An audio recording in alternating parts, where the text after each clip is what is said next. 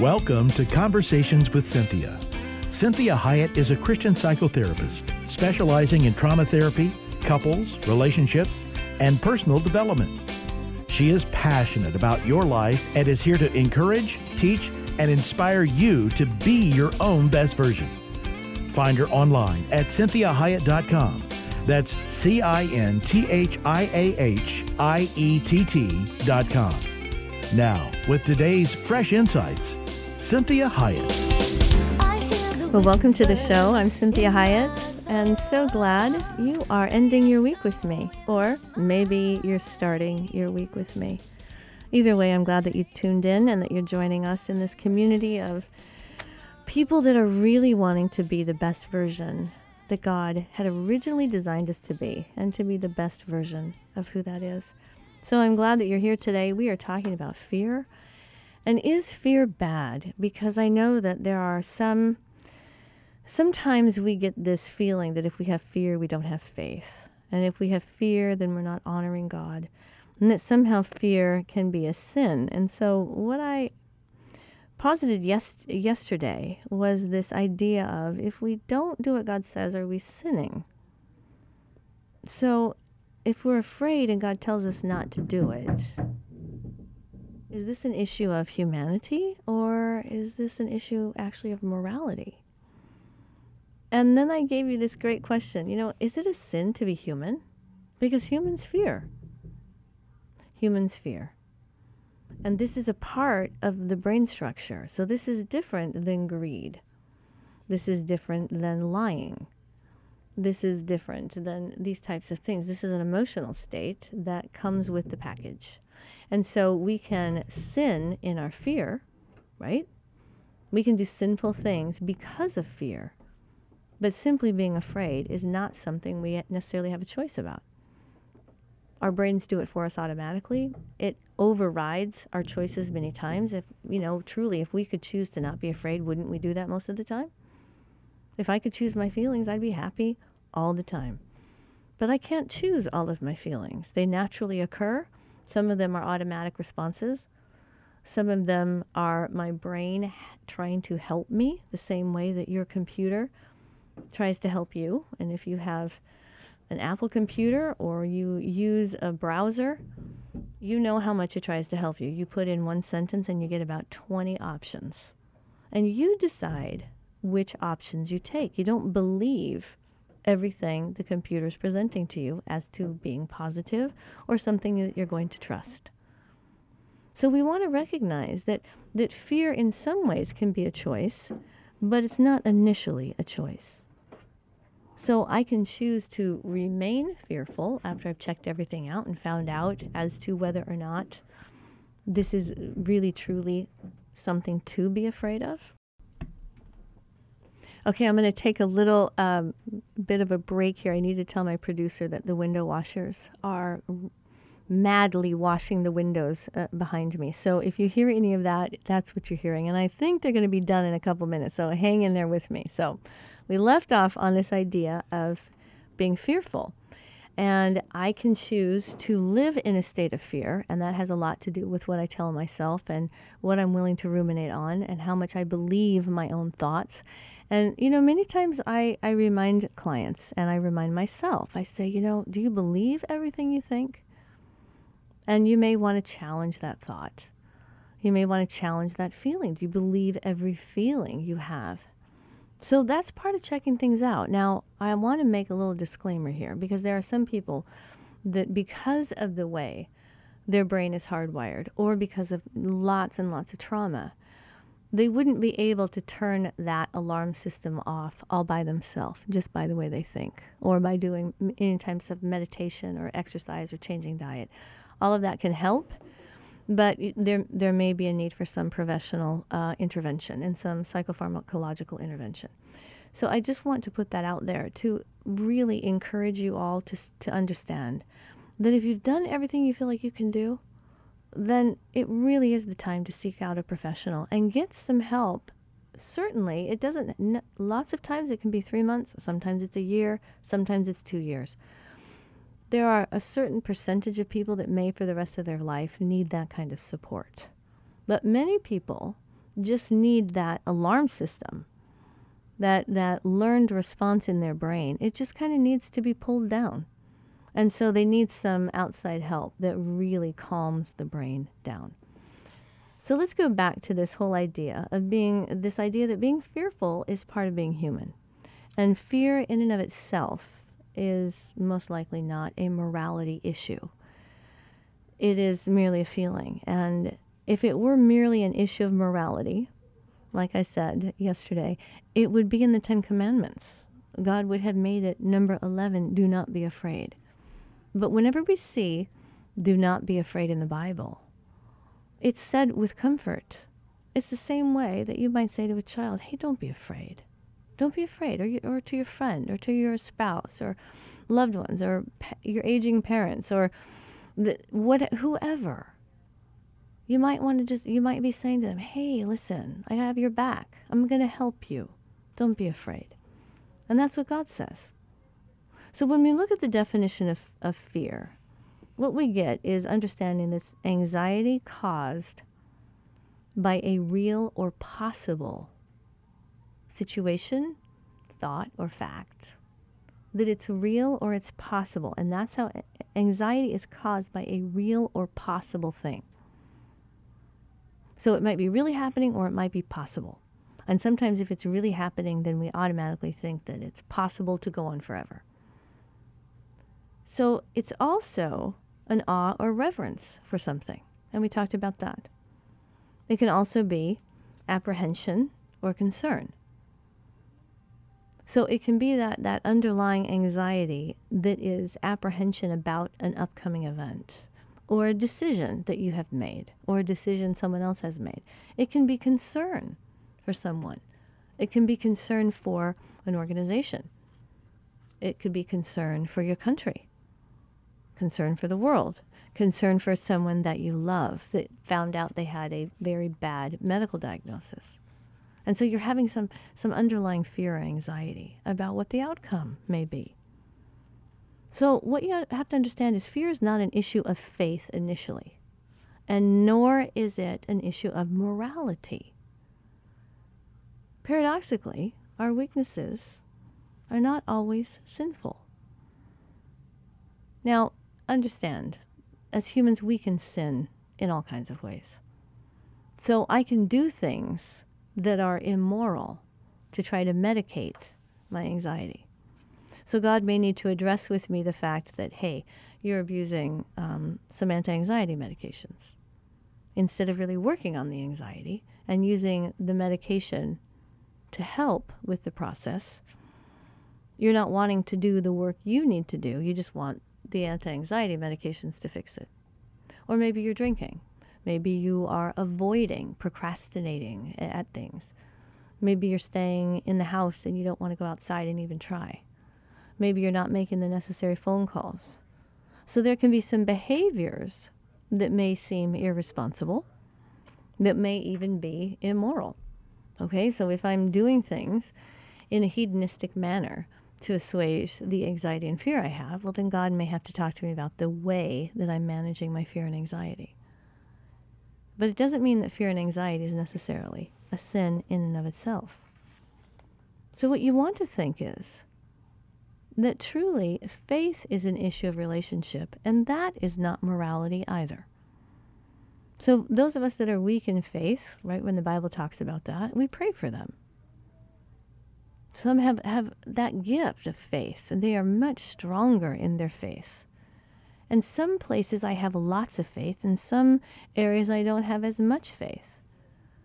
So faith is more an issue of me and God. It's me working on my relationship with God.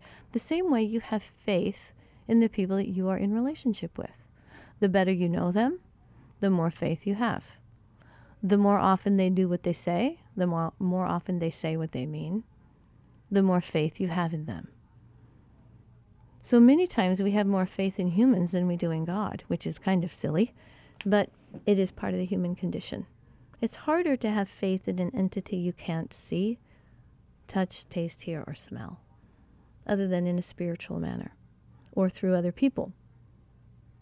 So faith is based on trust, and trust strengthens relationships. So the more I'm able to trust God, the more I believe. And with more faith, the more I hope. So this is where hope comes from. It's trust, belief, faith. So what you want to think about is, if you're having a hard time trusting God, you might want to say to yourself, well, what do I believe about God? Can I list areas or things that he has done in my life that I know that God intervened? That I know that it was God that did that? And that helps my belief. And so this is where we then increase our faith. And the more we increase our faith through trust and belief, the more hope we have for God to help us with whatever the issue is that's causing us anxiety. So Hebrews 11, verse 1 says, now faith is being sure of what we hope for and certain of what we do not see. So faith is being sure. It's confident. There's no anxiety, there's no fear in what we hope for and certain of what we do not see. See, our faith leads to hope, but our faith has to be grounded in trust and belief. So when we have the story in the New Testament of the father with the son, that the boy was tormented by spirits and kept throwing himself into the fire, that Jesus said to him, well, do you believe? And the man said, yes, I believe, but help me with my unbelief. So he believed esoterically in who Jesus was. But he's saying, but in this moment, with this situation, can you help me with my unbelief? And so I love this idea. When we look at this with fear, and God says, do not fear, he's speaking as a parent to a child. It's relational.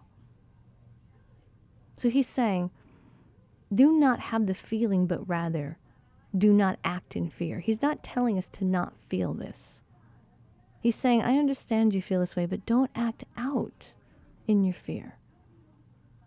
You need to depend and rest in your faith. So if you have a ton of anxiety, if you have fear of something, you want to say to God, before I act in my own behalf, I need to ask you what I should do. How might I use my belief and my faith to help me trust you so that I have hope? And so understanding that emotions are part of being made in God's image. So when we have feelings, when we have fears, then we want to understand it's not that moral issue. It's being human. And so there's a distinction between healthy fear and unhealthy or toxic fear. So healthy fear goes back to those shows we did about having the fear that is healthy and that is not something that is causing us to be crippled and doubt or trust our own resources and the God that we serve. So healthy fear says I have a healthy respect for something. I have a healthy respect. Afraid of driving. Well, I don't generally drive at 80, but, in times when we had going through the interstates in Wyoming, right? But if I'm driving at a high speed, I want to recognize that I can trust my car. If I can't trust my car, then we have problems. And so it's the trust issue that really helps us take advantage of our faith in who we know God is and who he's going to be for us. So unhealthy or toxic fear is that tendency to continue to ruminate on the fears, catastrophizing, thinking of all the worst things that could possibly happen, and looking to see if they are happening, and using all of my resources to anticipate a fear and look for that fear to occur.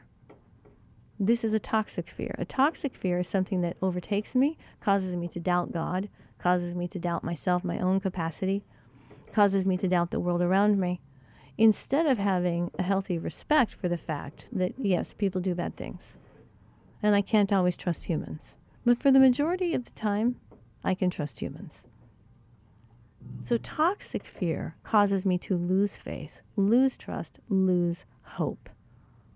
And that's what the enemy of our soul wants.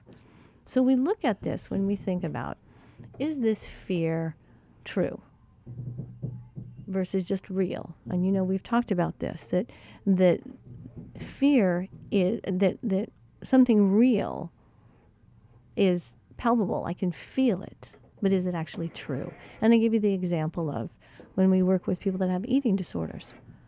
They feel so fat that they're going to starve themselves to death. The feeling of being fat is so real that it causes them to continue to do really, really negative, unhealthy behaviors. And so this is where we get this acronym of FEAR, fear, which is false evidence appearing real.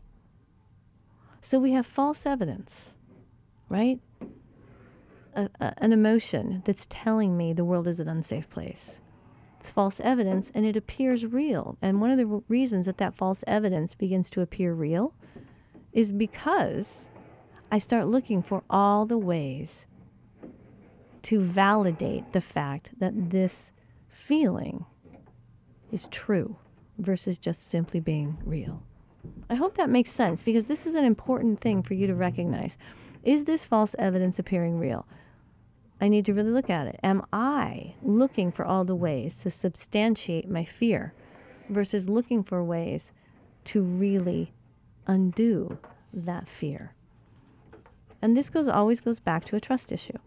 So unhealthy or toxic fear can lead us to immorality, to sin, whereas healthy fear leads us into holiness and wisdom. That's what healthy fear does. So again, think about toxic fear or unhealthy fear. This is what causes us to try to self-medicate, take matters into our own hands, use ways or systems that are maybe not above board, that are not necessarily healthy, as a way to tolerate a fear, versus having healthy fear that says, I can trust the one who died for me. I have all kinds of scripture references telling me about who God is, and that He has me in the palm of His hand. He is going to help me. He is not going to leave me. He's not going to abandon me. He's not going to forsake me.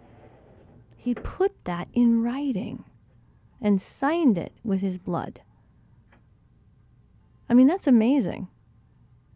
It's scary to put things in writing. If you've ever read something that you've written, you get a different experience of it. So imagine the fact that God put into writing repeatedly 70 times in the Bible, do not be afraid. Do not fear. And He tells us why. And He continues to prove His character to us. Because He wants that fear that we all are going to have to lead to more dependence on Him, more trust in Him, so that we have more hope in Him, so He's able to do bigger things in our lives to prove who He is to us, so that we become people that are stronger, that do healthy risk-taking, that take on the world and change the world. And that takes someone of courage. So remember, yesterday we talked about this idea of discouraged versus being encouraged. And so we want to take the dis out of courage. See, discouraged means without courage. So I want to add my trust, my faith, my hope in God, to add that to my courage, whatever little grain of sand I have that is courageous, so that it is infused with my hope in who God is and what He has in store for me, and that I trust Him. So why did God give us emotions anyways? I mean, what are they for? I mean, seriously, right? Feelings, so many times I go, man, I wish I could just be a robot and not feel anything. But you know what? God gave us emotions. And one of the main reasons He gave us emotions are to experience Him. He is an emotional being. He's an emotional being. And so He wants us to experience Him. He wants us to experience each other. He wants us to experience life. See, one of the beautiful things about mammals is that ability to connect with each other. And so the feelings is what gives us that experience of that particular event or that person. So feelings are also intended to make sure that we create bonding and attachment. So when we feel deep feelings with people and about people, we have more attachment and more bonding. And they've done lots of studies about crying and laughter. And when people cry together, even if they don't know each other, they all of a sudden bond. They have a bonding experience. They have an attachment. So even when they see that person the next time, so think about the marathon bombing. Those people cried together. So even though they don't interact, if they were to see each other, there is a bond. They cried together. When you cry at a funeral, you have a different bond, a different attachment with those people when you cry, when you share grief. And it doesn't necessarily always mean the crying of grief. It can be happy tears. It can be tears because something's so poignant, so moving. So they help with attachment and bonding. The same thing that happens with the emotion of laughter. When you laugh with someone, you automatically bond and attach with them. And it's even a greater bonding in many ways than grief. Because if you've ever experienced something really fun with somebody, or even a joke or a funny experience, and you laughed, a belly laugh with that person, and you don't see them for a couple months, and then you see them, as soon as you see them, you smile, and you start laughing, because you're like, yeah, you remember that? That's what happened. Because emotions bond us together. So God also gives us emotions because they indicate something and inform us of things. So we have to be using the intellectual, spiritual part of us as well, our conscience as well, to make sure that what it's indicating is actually true and what I think it's informing is true. So I might use those emotions to say to somebody, you know, I just got this feeling, but I don't know if it's true. But it kind of gave me this, I don't know, this awareness, and I think I'm picking it up right, but I'm not sure. So I want to run it by you. So feelings are also intended to energize us and motivate us. So they give us energy to do something. If you don't use them to do something, you're going to be in trouble. And so I want you to think of this analogy while we come to a close today. Is fear a pet? Think of fear as a pet. Or is it a working animal? See, if fear is a pet, then it's a companion. I indulge it. It's like a friend. I might even ignore it. And I might use it for a false sense of intimacy. I might embrace it. It might be my object of affection. That means I work my fear. I work my fear. And I intensify it. Or is fear a working animal, which is what it's supposed to be? And that means that it's doing something for me. It's giving me extra energy to go forward or to resist or to go back or to endure. That's what we want fear to be. So I hope this has been helpful for you, but I want to remind you always, you can trust the one who died for you. That's Ephesians 3, verse 20, and John 3:16. God bless you as you really learn to manage fear and have fear work for you and not against you. Have a wonderful weekend. Make sure you check out the website, send the show to your friends. And I appreciate you so much. God bless you. And thank you, Jeremy, so much for all your help and support. Have a great weekend.